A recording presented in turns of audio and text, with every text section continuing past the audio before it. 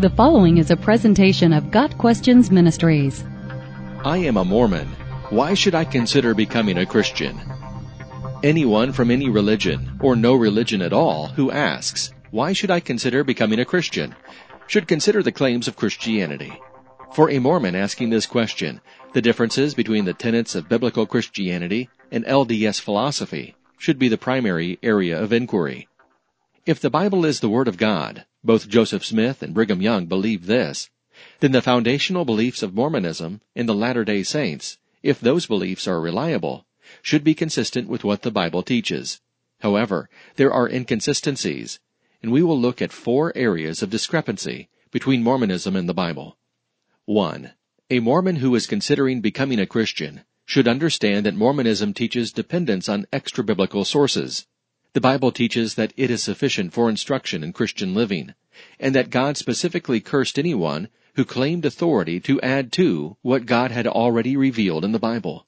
In other words, God pronounced His written revelation complete. Revelation 22, verses 18 and 19.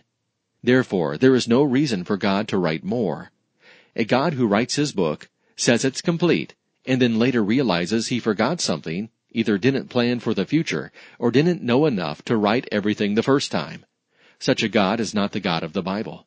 Yet Mormonism teaches that the Bible is only one of 4 authoritative sources, the other 3 being the Book of Mormon, Doctrine and Covenants, and the Pearl of Great Price. These 3 came from a single man who declared them to be God-inspired despite their being contrary to the Bible, the first and only true inspired text. To add additional material to Scripture and call it inspired is to contradict God.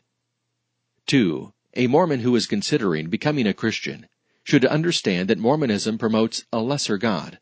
Mormonism teaches that God has not always been the supreme being of the universe, but attained that status through righteous living. Yet who defines righteous? That standard can only come from God Himself. So the teaching that God became God by meeting a predetermined standard originating from God is a contradiction. Additionally, a God that is not eternal and self-existent is not the God of the Bible. The Bible teaches that God is eternally self-existent, and He is not created, but the Creator Himself. 3. A Mormon who is considering becoming a Christian should understand that Mormonism teaches an inflated view of humanity that is completely inconsistent with biblical teaching. Mormonism teaches that any human can also become a god. Yet the Bible teaches repeatedly that we are all inherently sinful, and that God alone is God. Isaiah 43 verse 10 records God's own words, "Before me no God was formed, nor will there be one after me."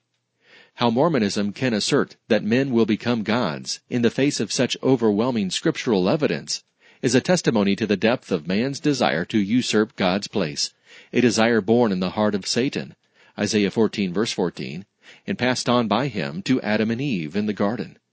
The desire to usurp the throne of God, or to share it, characterizes all who are of their father the devil, including the Antichrist, who will act on the same desire in the end times.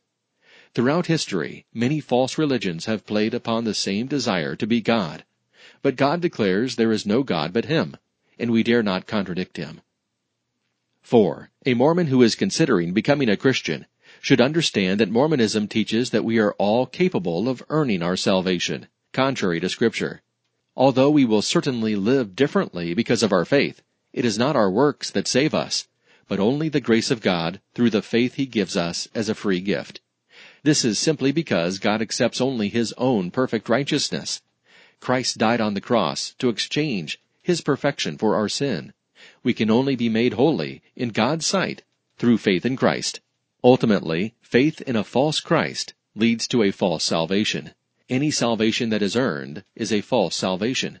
We simply cannot be worthy of salvation on our own merits. If we cannot trust God's Word, then we have no basis for trust at all. If we can trust God's Word, then we must recognize that His Word is consistent and reliable. If God could not or did not preserve His Word accurately, then He would not be God. The difference between Mormonism and Christianity is that Christianity declares a God who is eternally self-existent, who set a perfect and holy standard that we cannot live up to, and who then, out of His great love, paid the price for our sin by sending His Son to die on the cross for us. If you are ready to place your trust in the all-sufficient sacrifice of Jesus Christ, you can speak the following words to God. Father God, I know that I am a sinner and am worthy of your wrath. I recognize and believe that Jesus is the only Savior. I place my trust in Jesus alone to save me. Father God, please forgive me, cleanse me, and change me. Thank you for your wonderful grace and mercy. God Questions Ministry seeks to glorify the Lord Jesus Christ by providing biblical answers to today's questions. Online at GotQuestions.org.